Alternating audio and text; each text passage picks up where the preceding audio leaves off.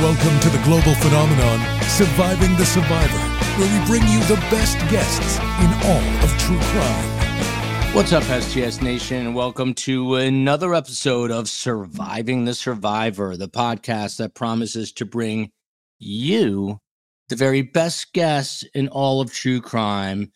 And some days you get a guy from his mahogany office and another one with not one but two flags, and that is because he is the Florida State Attorney.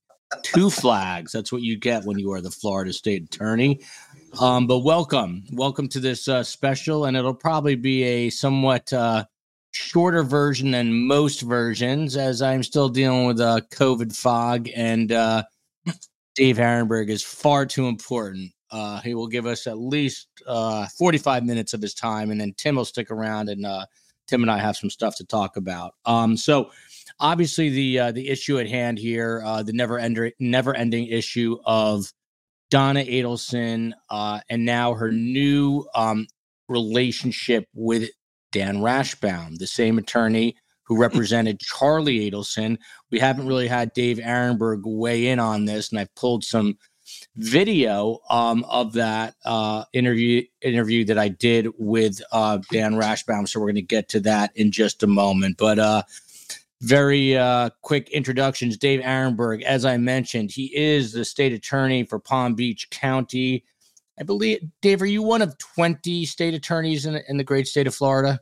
That's correct. Good to be back with you, Joel, and you, Tim, as well.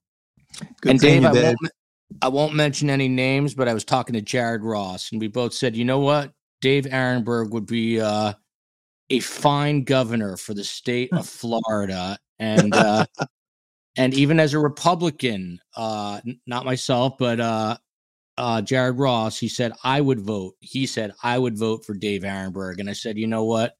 I would too. So nice. And then he said, there's too many. It's too red a state, but we'll see what happens. Not going to get into politics here, but is there a chance that one of these days you will run for governor? Is there any chance? Well, Jared is right. I've known him for a while. Our state is, I think, too red for a Democrat to win right now, but in the future, who knows? I mean, I love what I'm doing. I'd like to see the state, change a little bit before I'd ever run statewide. That's Jared. There he is, right there. Thanks, man. Jared is a great guy, and maybe Jared can run for governor. But either way, I think you know what? I don't want to get too political. I was about to make a political statement, and that's not what STS is all about. My vote for Jared is to be the next chairman and CEO of Anheuser-Busch, but that's my own thing. Maybe I'll get some free Budweiser that way. Anyway, Dave Arenberg is the current state attorney for Palm Beach County. Somehow we got completely derailed already. That's what COVID brain does to you. He was elected to the Senate in 2002 as its youngest member.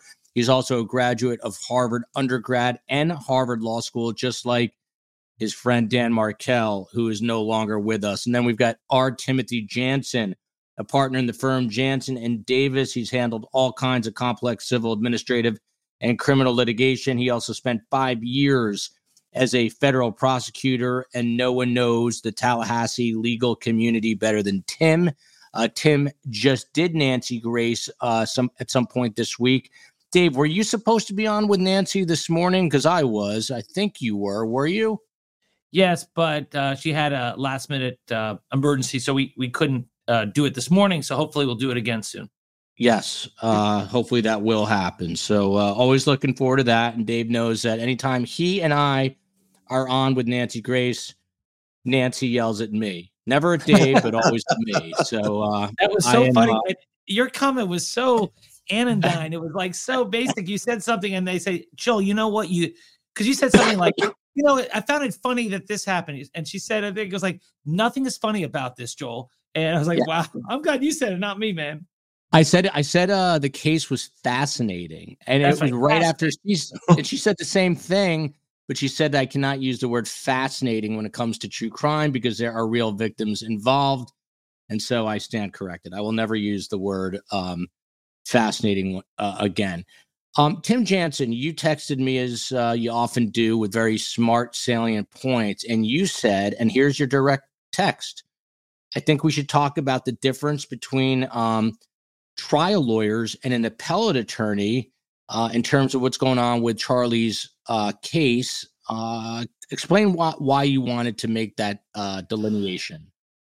All right. So in the criminal world, you have trial lawyers and you also have appellate lawyers. Normally, they're not the same person. Okay.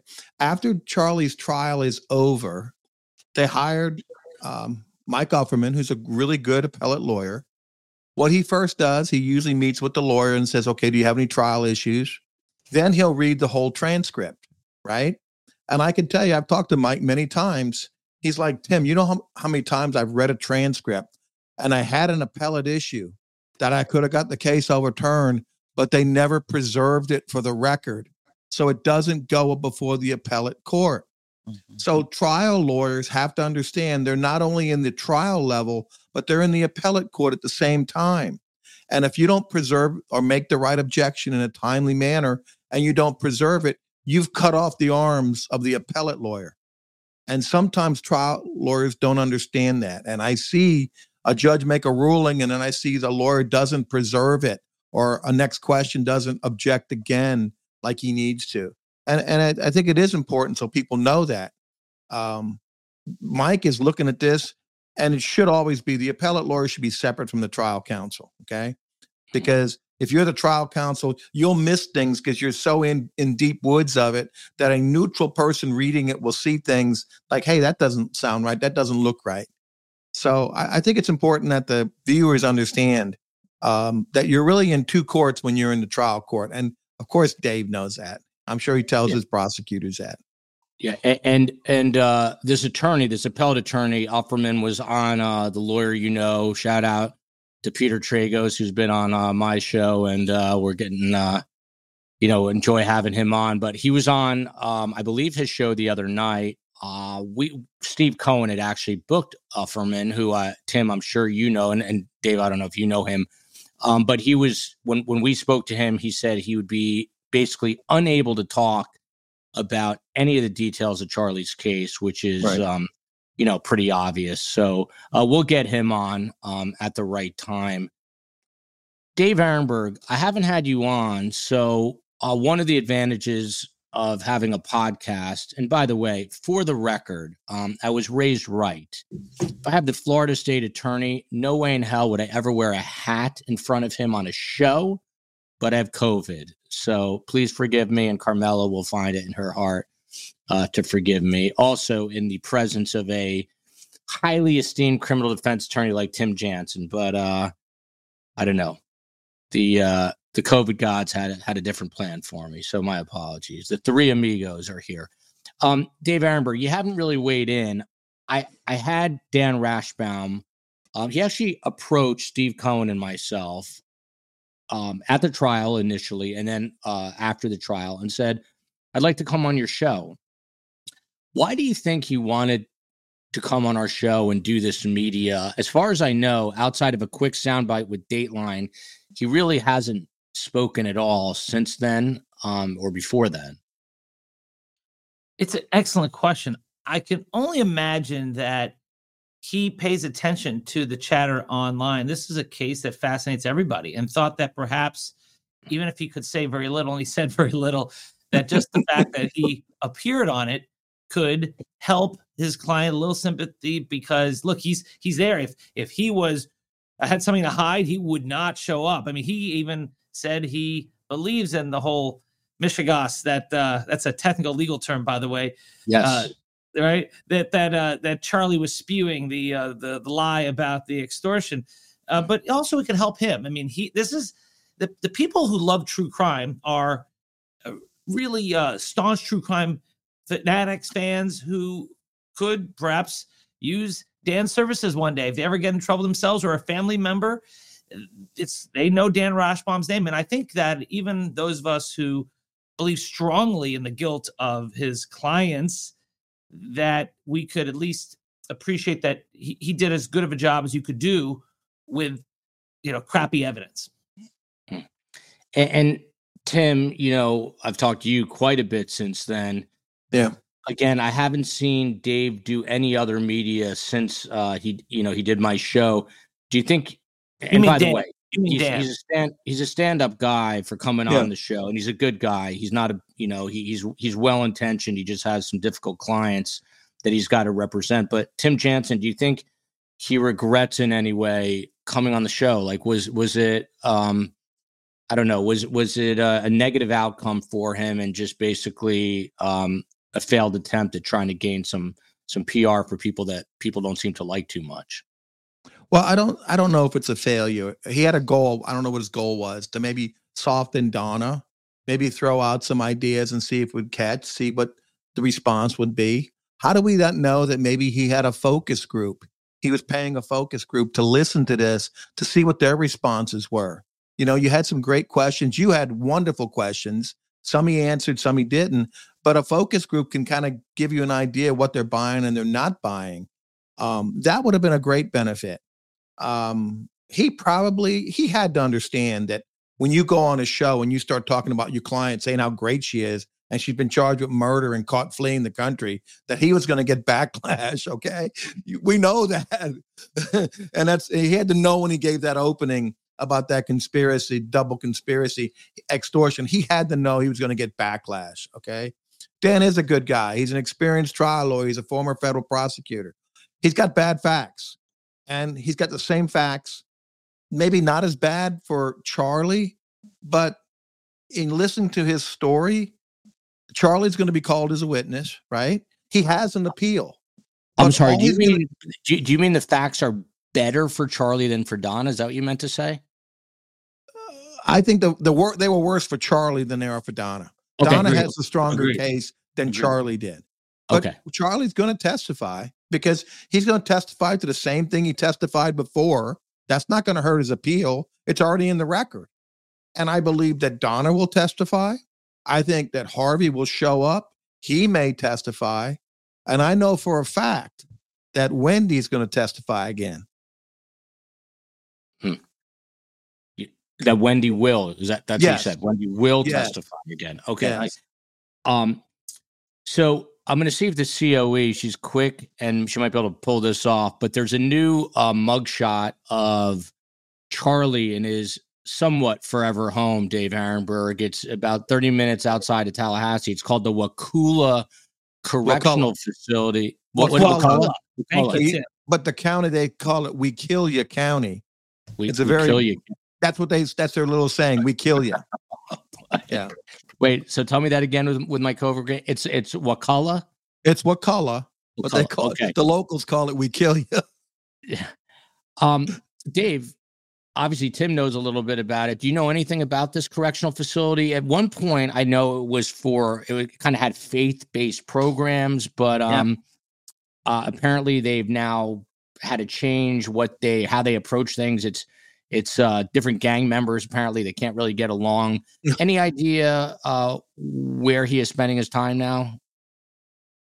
I think I may have been at that one. When I was a state senator, I toured a bunch of state prisons, including a faith-based one. The state was moving to faith-based prisons, and they moved away from it in some areas, and Wakulla is one of them. And maybe I think STS is big in Crawfordville. So hello out there, Wakulla County. Good people. What is ironic is that he is now in the exact place that he was condemning in those phone calls with his mom. I think didn't he say something about inbreds and stuff? Didn't he use some pejorative terms of the folks who were going to be judging him and his mom? And now he is going to be right there in the middle. So there is some poetic justice. Yeah. Tim, do you know anything else about it? I actually reached out to your good friend, Monica Jordan, who knows all about the prison systems. I have to be honest, being the sort of the naive guy from New Jersey, now transplanted to Miami, when I read, it's a faith-based prison, I'm like, this sounds okay. Can get in there, get my religion on. But apparently it also has had a lot of unrest. There was a murder back, I read, in 2017 or 2018. How rough a place is this? I will tell you how rough, because Brian Winchester was housed there to be local so I had to go there. When you walk in, they give you this little beeper. And I'm like, what is that? It's like a pager. They said, well, if you're scared and something happens, push that button and we'll come running. And so you walk through this facility, the gates, and there are a lot of inmates, a lot. And they're all tatted up. It's not a bunch of old people. And they tell you they're pretty dangerous. And you look at one the wrong way, a guy could be in there for life and he can attack you. He doesn't care. He's got life anyway. So it's not an easy place. It's close to Tallahassee. I'll say that. And they moved Brian Winchester when he was cooperating in the murder so he could be close to his family. Back then they had a program where they were trained. He wanted to do dog training and they were giving dog training at the facility. So that's why, and it was faith-based back then, but it's not a great place. They're a lot worse, but it's not a great place. Dave Arenberg, am I wrong or right to be as scared of a state prison for life as I am? And everyone here at STS Nation knows this. You put people away for life. What kind of existence is it going to be for Charlie Adelson from now until, his caller comes calling? He'll try to make do by being the jailhouse lawyer. Now, he's not a lawyer, but he can help people with their pro se documents. He could perhaps give free medical advice to them, even though he can't do anything really about it. But he'll also get money infusions from his family and get put in the canteen. And so he can start paying people off with some goods that he'll be able to buy. So he'll find a way, I think, to be protected by, paying people off or providing some services to them legally or, medically or whatnot. So that's going to be his existence. And his only hope will be his conversations with his lawyer, who will tell him, yeah, we're working on your appeal. We're working on it. I think we have a shot at it. But other than that, he's going to leave prison in a box. Wow. It's the whole thing, again, not to harp on my COVID, but with my COVID brain, I was thinking about this for some reason last night, and it is just so tragic on every level. You look at the Markells first and foremost, and Danny and the children, but then you look at Katie Magbanowa, who, by the way, Dave, I don't know if you caught this week. She's now placing an ad looking for some love in the form of a pen pal in prison. The media picked up on that. She actually literally placed some sort of prison ad.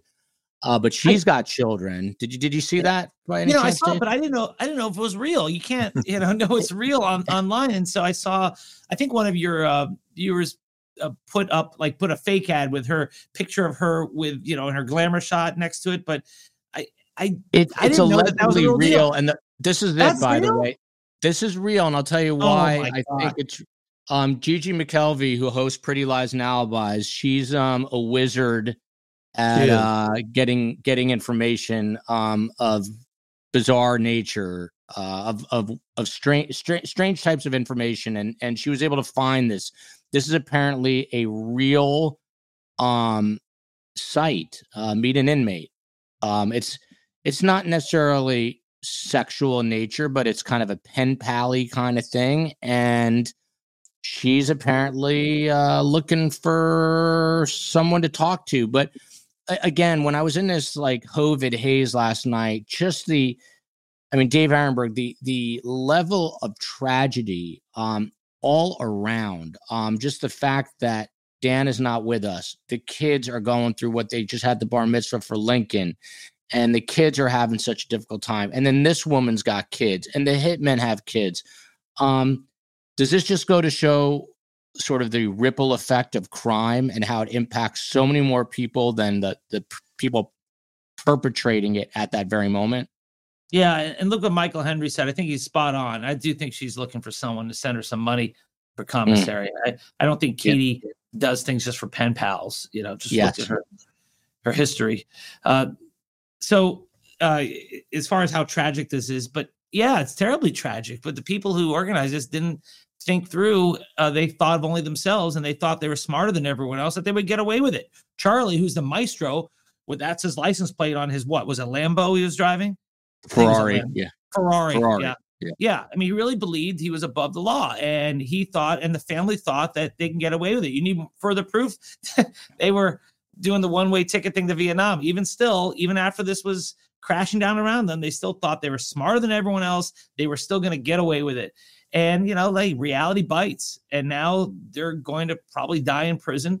And as far as the families, that's a real tragedy too. It's not just Dan Markel, who I knew, who I really liked. He was a great guy. It's his kids that they're also victims in this. And yeah, you could say it is Katie's children, and they didn't ask for this. And Charlie has a child now, and I feel bad for all of them, all the innocent people involved, but not the people who are being charged and ending up in prison. Yeah, and that is the right distinction to make there. From Dave Arenberg. Christy Ferris says, don't they normally try to place you next to family as Harvey moved into Crawfordville?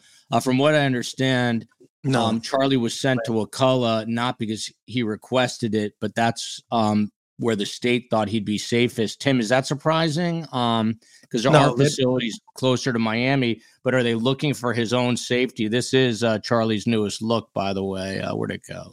She's going to get it back. You got to look. The Department of Corrections do not try to place you near your family. They look at what your conviction is, and then they look at the housing. They look at separatees. They look if you got any gang affiliation. They look at some security measures, and then they place you in a location where it's not overcrowded. And if he wanted, privacy, not privacy, but he wanted segregation, they found this place. I don't think they ever consider family. Not that I'm aware of. Okay. Well, that's good to know. Rula here, Tim, right back to you on this. Have we heard anything about Harvey and Wendy? I mean, they obviously seized devices from Donna and Harvey, and we all saw the prison arrest, and we'll get Dave's take on that as well. But have you heard anything in your relatively small circle in Tallahassee about what is going on with Harvey and or Wendy? Every time I give some information on my source, and I get comments saying that I'm tipping my hands and I've got inside information. Yeah, I hear stuff. Tallahassee's a small community. And I've been practicing here 30 years as a defense lawyer. I was 2.5 years a federal prosecutor. So you run into people, you hear things, and I haven't heard anything on Harvey. I have heard that Wendy will be testifying again. But that's not a surprise, really. You don't think she's going to do everything and give everything the kitchen sink against Donna? She is. So that's not a surprise. Let's listen to some sound. Before we do that, this is Charlie's new yearbook photo here. Shout out to Bonnie Lee Lopez in Chile, Vermont. Dave, it's hard not. People were asking, by the way, it's a little tough on this angle because it's a little wider. What happened? Did he get in a fight? Because there was some irritation around his neck. But I'm hearing it's the very bendable, horrifically horrible prison razors that they issue. What do you see here when you see Charlie Adelson?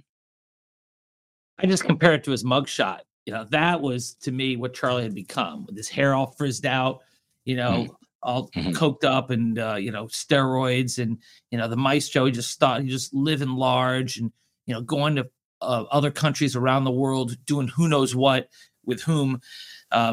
He was living life as it was spiraling towards this moment. When you think you're above the law and you're hopped up on drugs and you're trying to do a murder for hire. Yeah, this is the end result. This is the humbled Charlie. He's lost his hair. He's lost his muscles because he can't take the roids in prison. Mm-hmm. And, hey, this is what happens. It's not going to get any better from here either.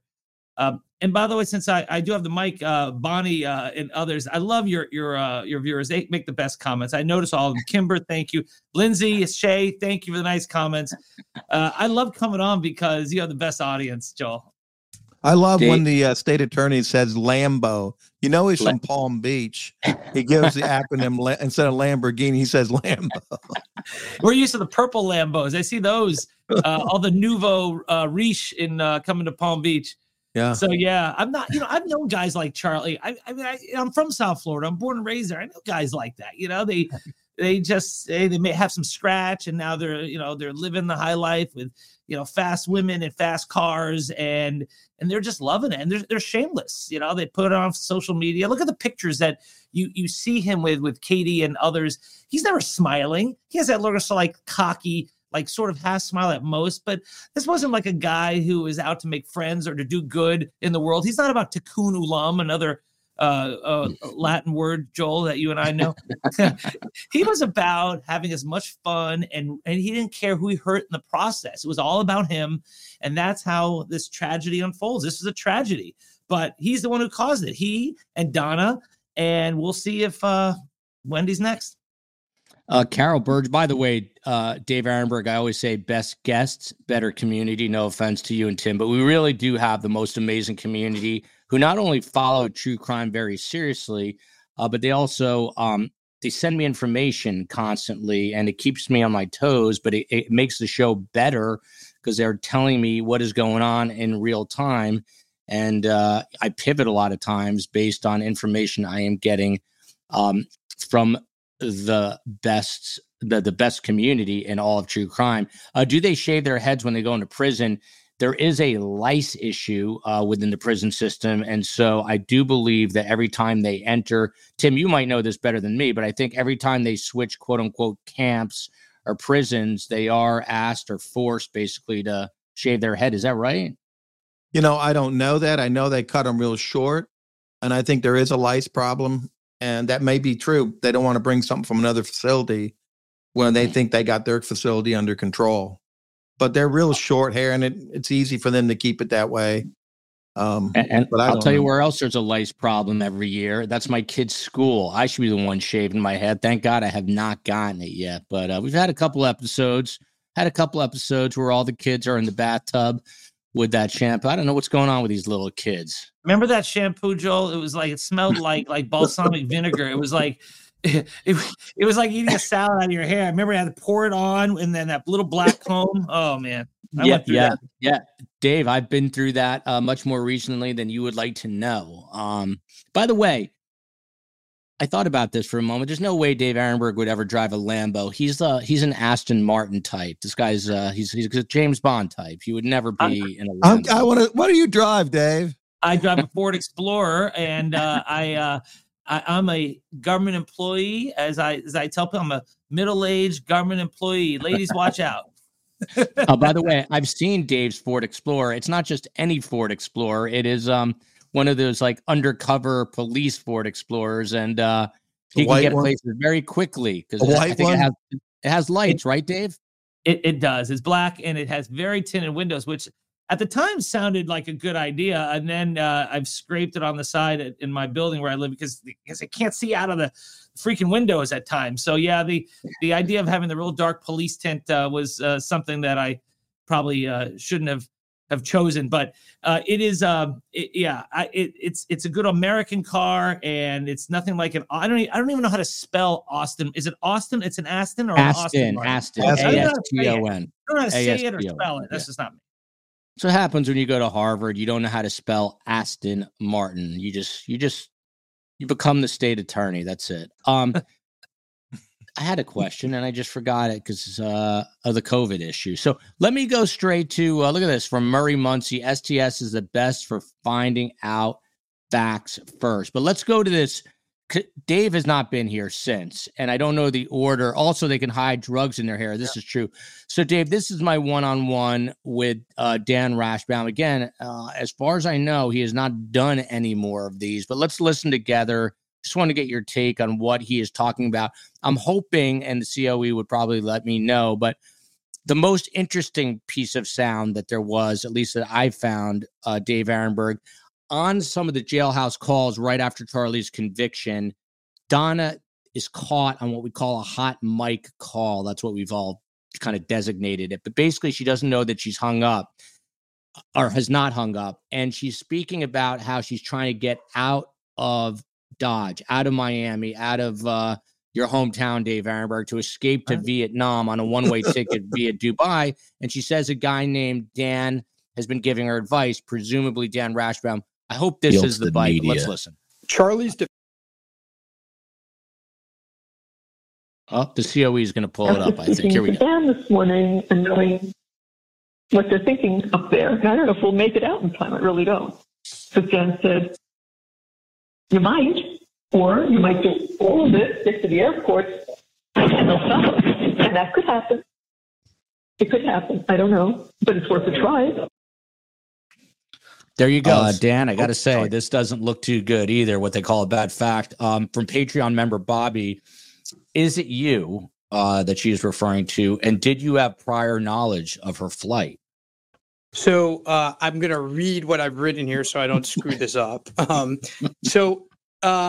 Because I anticipated this question would come. I can't talk about what I said or didn't say because it's privileged. What I can say is that at the time Donna Adelson went to the airport, she was a free woman. What I can say is there was no indictment to anyone's knowledge. We know now there wasn't one. There was no grand jury that we knew was convened. We know now it wasn't convened till after. And there was no arrest warrant that was known of. In fact, we know the arrest warrant, I think, was just obtained hours before the flight. Again, she had offered to surrender at any point in time from 2016 on. I'm going to stop it right there. So, Dave Ehrenberg, this question, you obviously get it. Donna's caught on this call where she believes she's hung up. She's talking about fleeing. She mentions Dan, a guy named Dan, basically giving her advice. So I called Dan on it, and he literally read from a sheet of paper. Not great optics for neither Donna Adelson nor Dan Rashbaum. Is this, love Dave's expression, while listening to Dan, is this a problem for Dan Rashbaum? Forget Donna Adelson. Yeah. I don't think so. And Jen, you make a good point. I need to work on my poker face. But no, I don't think so. Prosecutors are very reluctant to start charging lawyers, especially lawyers who are actively involved in a case that's pending. It's you got a real smoking gun. And although I know it did look bad, and you asked the right question, Dan, as a lawyer, is allowed to give legal advice to someone who is not charged, who is not wanted, who has not been indicted at that point. And could he conceal under the law of aiding and abetting? You would need more facts. There's not enough. And although it looks bad, it is Dan's not going to be prosecuted for this. Yeah. Dave Ehrenberg, I mean, his previous client, Charlie Adelson, had a conviction come back, and that was with dinner in like 3 hours or less. Why would Donna Adelson now say, let me have the guy that just had a brutal defeat for my son? Why do you think she's hiring him? Is it merely a speedy trial issue where she wants this over and done with, and he's really the only one that knows the case? Is that what it comes down to? Joel, are you a basketball fan? Not like you, but I am. I mean, huge fan growing up, but I don't follow it as closely. But go ahead. Doc Rivers keeps getting hired. He hasn't won he hasn't won a championship in since like the Truman administration. He keeps getting hired. He just got hired by the Milwaukee Bucks, and they keep recycling these same folks. But they don't blame Doc Rivers because you have to look at the talent around him and other things. Now, when it comes to Dan, he's familiar to the family. He's friends with the family. He treats the family well. They trust him.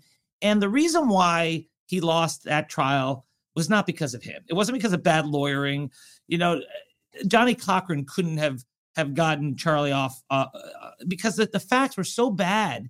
Not even Tim Jansen, could get Charlie off, I think, in that case, because the facts were so bad. And then once Charlie insisted to take the stand, which is what I'm sure he did because he's so cocky, and then spewed out the lies that didn't make any sense, as goose was cooked. And I remember after the cross-examination, Joel, you and I texted, and you said, a lot of people are thinking that Georgia didn't really go for the jugular. She didn't score enough points. They're worried. And I said, no, she just asked the right questions. It's all going to be put together in the close. He's done. And he was done. And in 3 hours. So.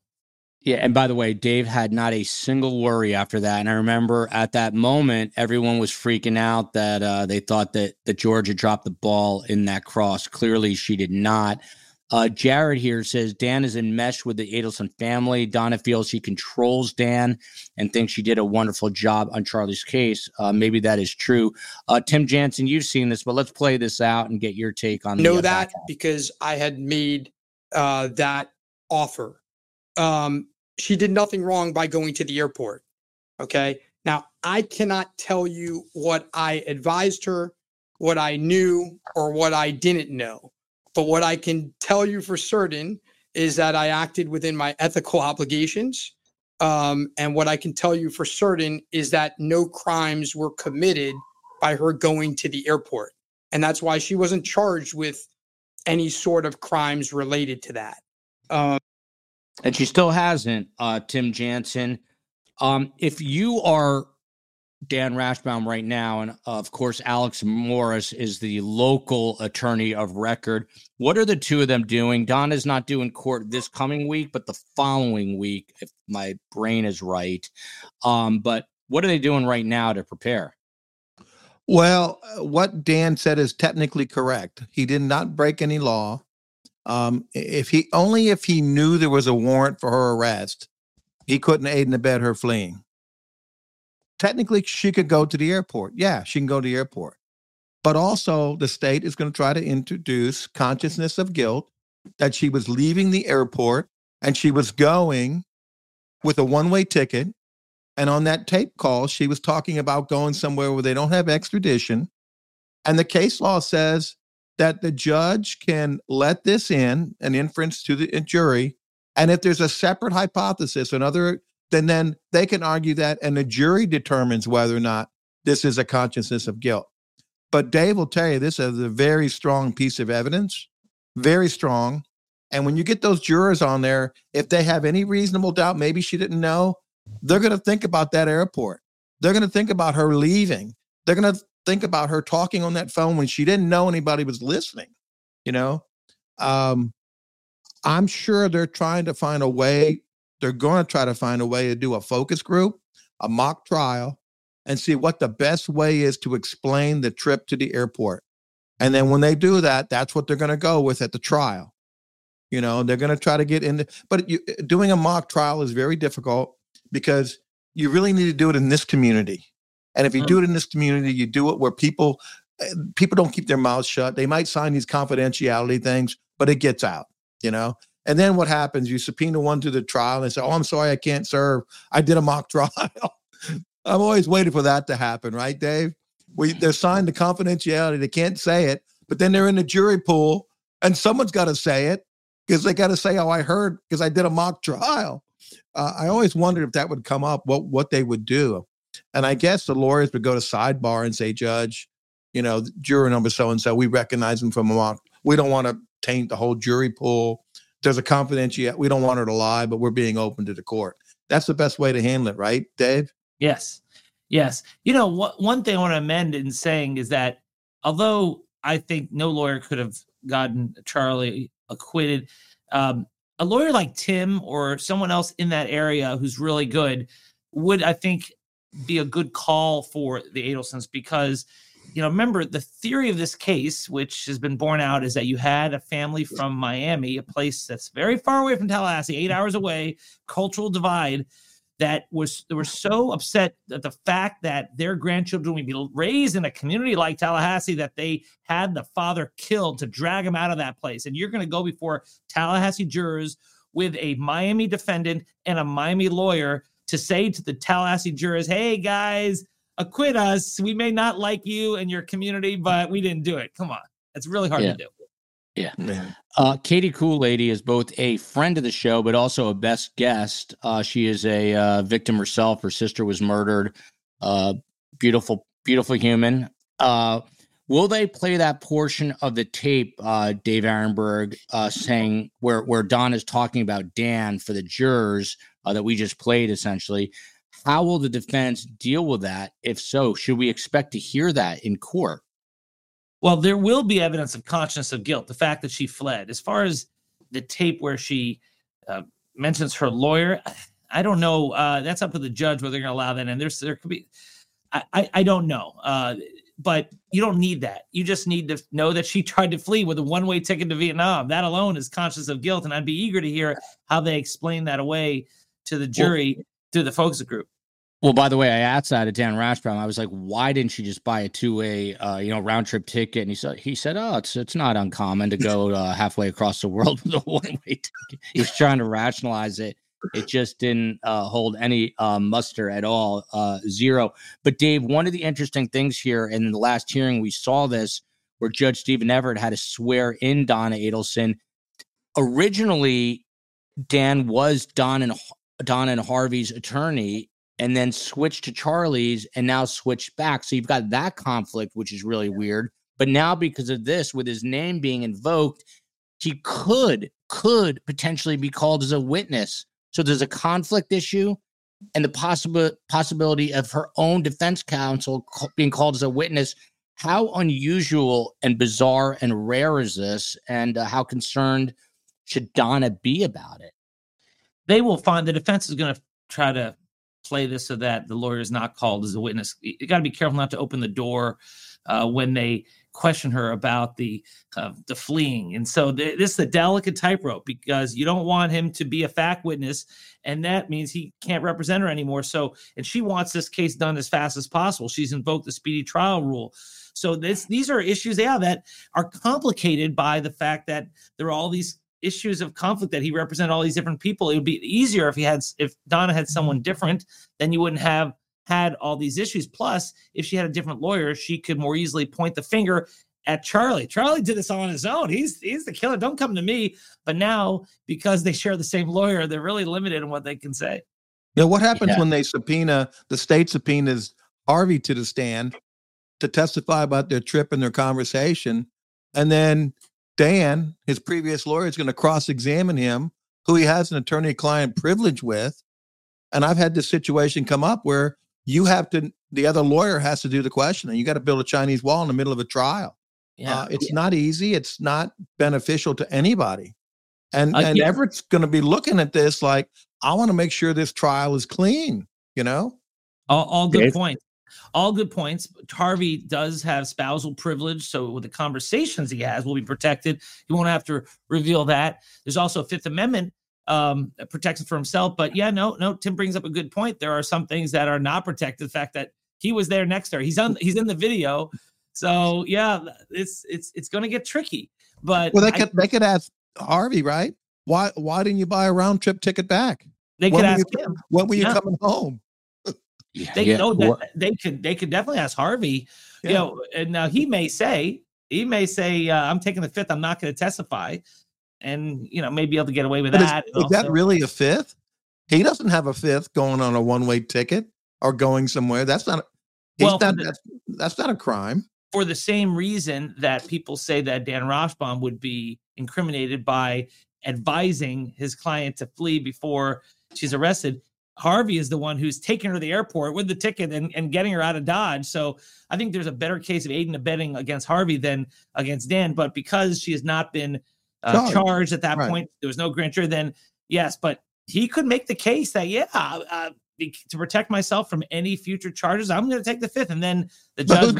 Who's going to argue? Who's going to take the Fifth? Dan? Harvey would take the Fifth. No. Harvey's on the stand. Is Dan going to say, Judge, he takes the Fifth? and then he has to take the Fifth too. So oh my God. Yeah. This is a good law school exam question. Yeah, this is a mess. We have Dave for just a couple more minutes. Let me play one more quick piece of sound and get his reaction. The media. Charlie's defense was very important for us to keep it quiet. It was very important that the government not know what his defense was. That was our strategy, and it worked. And so we took the position that we were not going to go out in the media. We were not going to advocate our defense. We were going to wait for trial. That was our position then, and that's why we acted as we did during Charlie's trial. Obviously, Donna's situation is different because there's already been a trial of an Adelson. And so the situation is different, but it was very important to us for Charlie's defense to be one that was revealed at trial. And Dave, what's interesting about this, some people who are, insightful, they've come to me and they said, hey, maybe Rashbaum went on your show and said he's planning to incorporate the same double extortion defense, but once he gets up there, he's actually going to have something completely different to throw off the state. Is that a possibility? Yeah, but he's also stuck with Charlie's explanation under oath, taking the stand. So that complicates things if he has an entirely different theory. Again, this is where having a lawyer that didn't represent Charlie would have helped Donna, because then she could say, look at that liar. He's the guy who did. He made up this cockamamie story. Here's what really happened. But they're sort of stuck with this tale, and it didn't make sense. Yeah, he did succeed in keeping it quiet, but I don't think any of it was a success. It didn't work in front of the jurors. No one bought it. Also, it made Wendy look stupid because she got up there flat-footed when they said, hey, this is the first time you've heard about who really, what happened that your brother knew, who had killed your husband right at the beginning, and you didn't know. No, I didn't know. He held it out from me from the very beginning. It made them all look so stupid. And I think the only reason why they came up with this theory was because it was the only way to explain the stapled money. That was his imprint. That was his MO. How else do you explain it? I don't know how else you do it. So they came up with this theory. And unlike what most people thought, Joel, I'm consistent with this. It never worked. It was never going to work. And Charlie may have thought he got one over on the jury, but no, they were smarter than he was. Well, Joe, these defendants, we can call them the Velcro defendants. They are stuck together. They're not going to be separated. They're stuck together throughout this trial. And as much as they squirm around, they're still going to be stuck together. There you go. Dave Ehrenberg, he is before your eyes right now. You can't tell because it's happening slowly. He is transforming from Palm Beach Florida state attorney into media megastar, and I'm going to be along for that ride. Dave, the new YouTube channel, tell us where we find it, what it is, and what you're up to there. Thank you, Joel, and thank you, Tim. I enjoyed it. Please find me on YouTube. I have a new channel, Dave Ehrenberg FL. That's Dave Ehrenberg FL, and the FL stands for Florida, of course. And I'm also on, I just started a LinkedIn page even. So I'm Dave Ehrenberg on everything else except for Twitter. I won't call it the other thing. I'm Ehrenberg at Twitter, Dave Ehrenberg on Instagram and Threads and TikTok. So please find me and slide into my DMs. Dave Ehrenberg, I am definitely going to find you. I'm happy that you finally joined LinkedIn, which was first established in 1953. Happy to have you on there now. I'm going to connect with you. And quite selfishly, I'm going to plan some sort of book tour in Palm Beach County, your county. If I'm able to pull it off, will you come and join us? And Carm more importantly. I would. Look at that. Gen X Granny. Thank you. I don't know if that's my new website. Gen X Granny is our mod, by the way. She's all over this. I don't know. Is that a website, Gen X Granny, or is that his YouTube channel? I don't know, but we'll find out. My YouTube channel is Dave Ehrenberg FL. Please subscribe. And I put up videos. There it is. Thank you. There it is. If you come down, I will be there. I will help promote your book, and I can't wait to read it. I want to get a signed copy, not from you, of Carmela. But no, if you want to sign it too, it'll be okay. I won't sign it, but I'll have Carm sign it for you. And as always, Dave Ehrenberg, I cannot thank you enough for coming on this little show of mine. A big person like you, bigger in more ways than one, because he has a heart of gold, this guy as well. So, Dave, thank you. With the success of your YouTube channel, you will buy yourself and hopefully me an Aston Martin. Hopefully the two I just want to us. be able to afford the book. Thanks, guys. Hey, Dave. Take care, Dave. Tim, let's take the reins here. We'll go the rest of the way. There's going to be a lot of questions for you. Let me play this last piece of sound. I don't even know what this is. This is from the COE. Here we go. COVID brain is a real thing, man. I can't remember what I'm saying 9 seconds ago. Here we go. And this is just in our brief conversations. You do seem to have an affinity for Donna, like you really truly care about her. Is that from a client relationship, or did you know her prior to this? When did you all meet?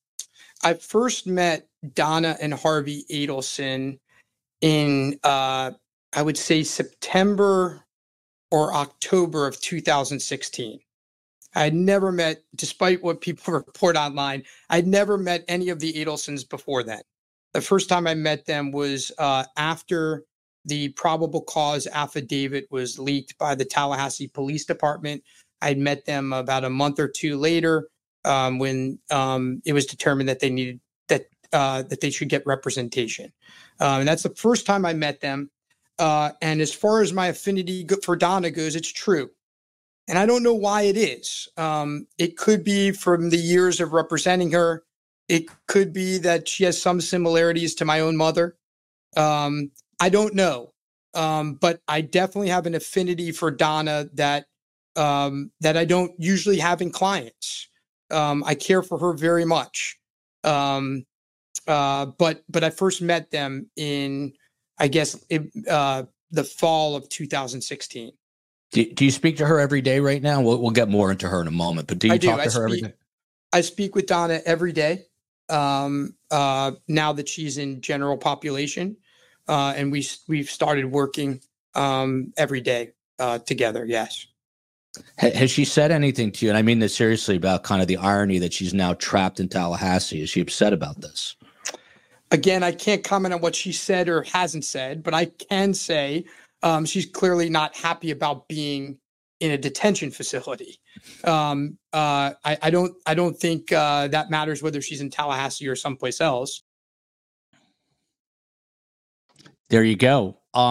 Tim Jansen, I don't know. Do you recall a time in your own practice where you were probably closer than you should have been to a client, maybe a family friend, something along those lines, where you didn't feel comfortable yourself necessarily having that level of closeness between the two of you?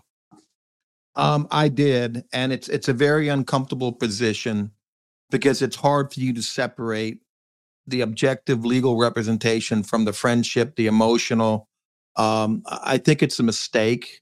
When it happens, and it did happen, I would always bring in my partner and someone else, because you can't escape the relationship you have with that person. I mean, if you start representing a family member, could you imagine? There's nothing good can come of it. Nothing good. You can't get the case dropped fast enough. You lose. My God, the family is split because Billy went to prison because Tim was a terrible lawyer. And it's just, he's put himself in a really awkward position. And the way he talks about her is not how you would normally talk about your client, right? You have to have that separation. There's a degree of separation between the legal advisor and the friend. And you're really not supposed to be their friend, because you got to tell them what they need to hear, not what they want to hear. When we talk to our relatives, sometimes we don't always are honest with our relatives, right? Or our good friends, because we don't want to hurt their feelings or that relationship. Maybe he's doing the same thing. Maybe that happens with Dan and Donna. Dan and Donna, that sounds weird, doesn't it? Yeah, it's like a couple. Yeah, it's starting to sound that way, which is odd. By the way, now's the time in the show where please put in those triple Qs in caps if you have questions for Tim. No one knows. There's Asian American Legal Focus. She knows the law. She does. And has been following this case as closely as anyone. But if you have questions for Tim, now's the chance. Tim, one thing aside from this case that you and I were talking about, and I'm hoping that you will oblige us on Monday, you and I have been following the OnlyFans murder of Courtney Clenny. Yep. Couple interesting developments. Number one, she just hired Tara Kawas of Katie Magbanawa fame. That's so crazy. Who got basically Katie had a deal, and now Katie's in. Well, that's why she's sending these love letters. She's in prison for the rest of her natural life. That's why Katie's doing this. It's my opinion. Tara Kawas made a bit of a fatal flaw there for Katie Magbanawa. But so a couple things. Number one, Tara Kawas is now Courtney Clenny's attorney, one of her attorneys of record. And number two, Courtney Clenny was in court, I believe, today. And number three, her parents were just arrested. Tim, hate to put you on the spot. You think Monday you can do a show with us on what's going on with Courtney Clenny and the OnlyFans murder? It depends on the time. What time is it? Do you know? I'm talking after work, like 5, 6, 7. Oh, sure. I can do it after work. Yeah, that's not a problem. Okay, so we'll get Tim on. I already have the thumbnail with his handsome mug on there. We will talk Courtney Clenny. She is the only. Crazy that this woman hired. I don't know Tara Kawas at all. I met her when I was in the jury pool, and I talked to her briefly. I saw what she did, and I saw the results she got for her client.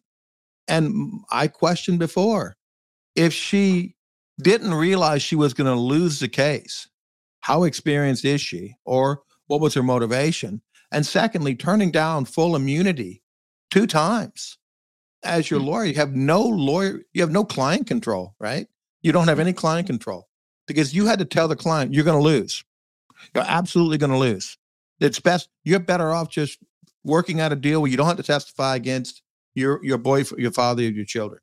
And they probably would have cut that deal, right? By the way, our friend Brianna, who's always in the chat, she says that Tara Kawas is legit. And you know what? She is a legit attorney here in South Florida, does a lot of work. And I think probably a lot of good work. But right now she's got a bit of a black eye because of what happened with Katie Magbanawa. And now she's going to be representing this Courtney Clenny, and we'll see what happens. Here come the questions for Tim Jansen, as they should. The triple Q from Brad W.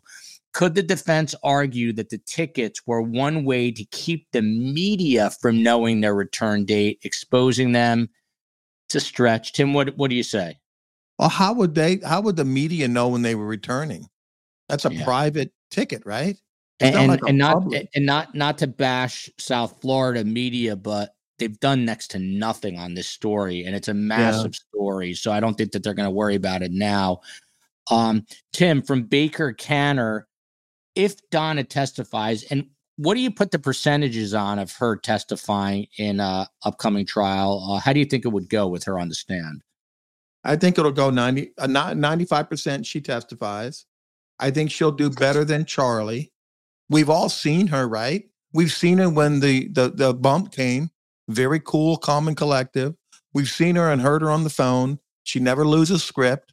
Every time, and then when she called up again, when they were talking on the phone, she never loses her story. And so I think she will stick to her story. Charlie was just way too rehearsed.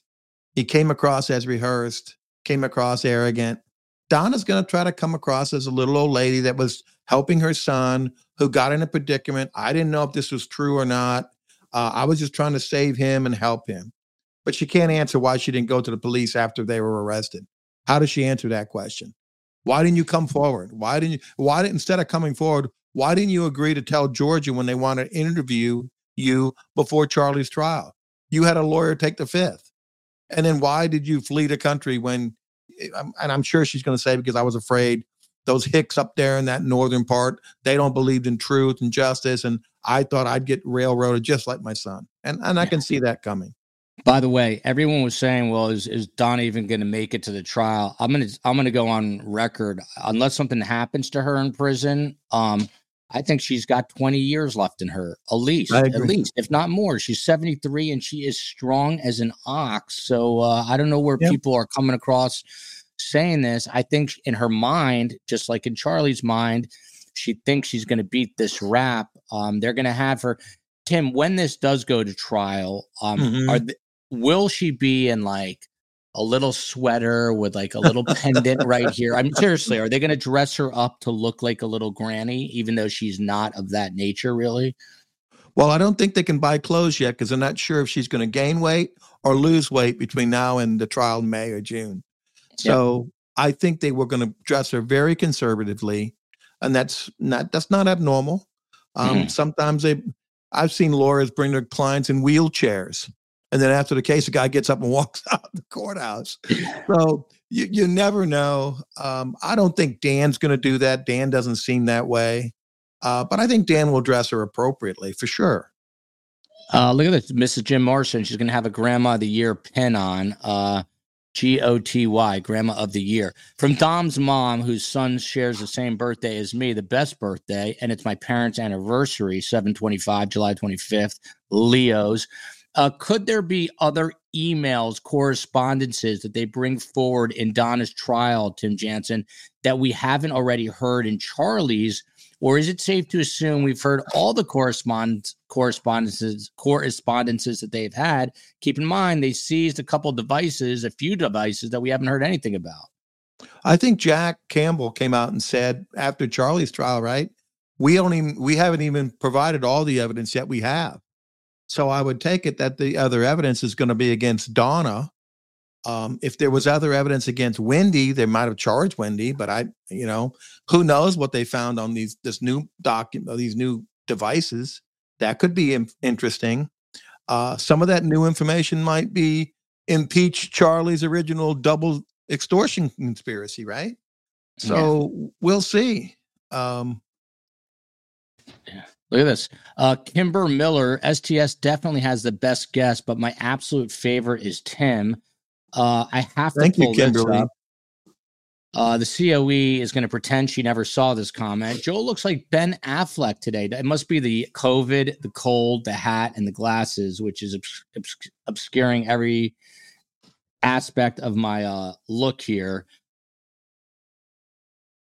I'll take this question. Why do you think South Florida press doesn't cover the story?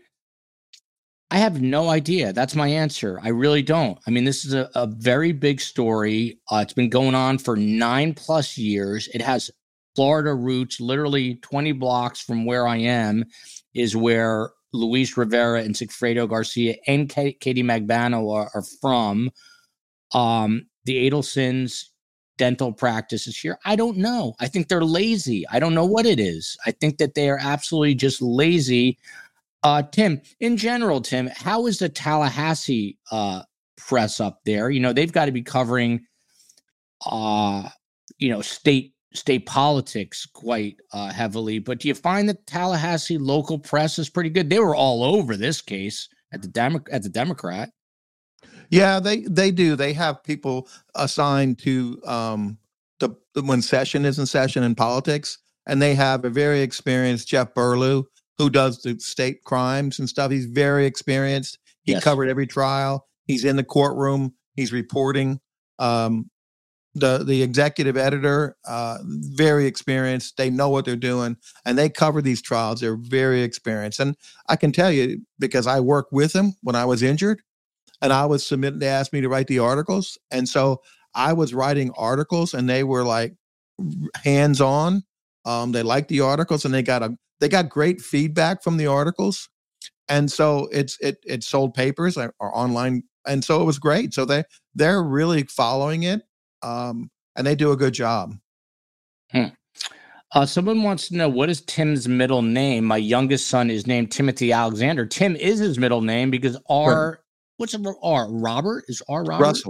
Russell Timothy. Yeah, Russell Timothy Jansen. There you go. Little Lamb, do we think spring, summer for Donna's trial? What do you think, Tim? I'm thinking, I thought it was going to be in April. Then I heard maybe May. So think about that. The students go home. Okay. This is inside information. Students will leave here like in like the first week of May. So then your juror is going to be people that live here. You're going to have jurors who are away on summer. They go away for summer. So what do you think they want? You think they want younger jurors or they want older?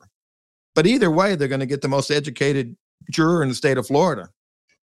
Tallahassee has the highest college education rate for the state. We have 3 universities here, and a lot of people stay here in government. So very educated jury. And I think that hurt Dan and his story and his defense, because they're too smart for that. And while he thinks they're hicks and, inbreds, whatever they called them, they're very educated. And just because you're a Southerner doesn't mean you're an inbred. I'm sorry to say to those South Florida people. Very good point, and very well taken. I think probably the Adelsons are the only ones that think that. Tallahassee, a very educated community, as are most college towns. Doesn't that make Tim his Matt Damon? Do you really think the Adelsons didn't get new phones? No, I do think that they got new phones. Tim, the COVID is starting to hit me a little bit, so I think I'm going to start to wind this little bad boy down. How are you holding up on your end there, Timbo? I'm good. Every day's a new day. I tell you, in my line of business, you never know where you're going to end up. And today it's public now. It's on CNN. I may end up before the ethics committee, representing a witness before the ethics committee investigating Congressman Matt Gaetz. So I might end up there. Wow. From little Tallahassee. You never know. They're going after him now. I want to talk to you about that more, but we're going to bounce. We'll be back tomorrow, by the way, 12:30 p.m. Eastern time tomorrow. I've got Phil and Scott. We're staying on that Kansas City Chiefs. Those 3 fans who were found, they were frozen and dead when they were found, not necessarily frozen to death, but we will stay on top of that. Tim, you're the man. I appreciate you doing this. I'll text you a little bit later in the evening. Okay. All right.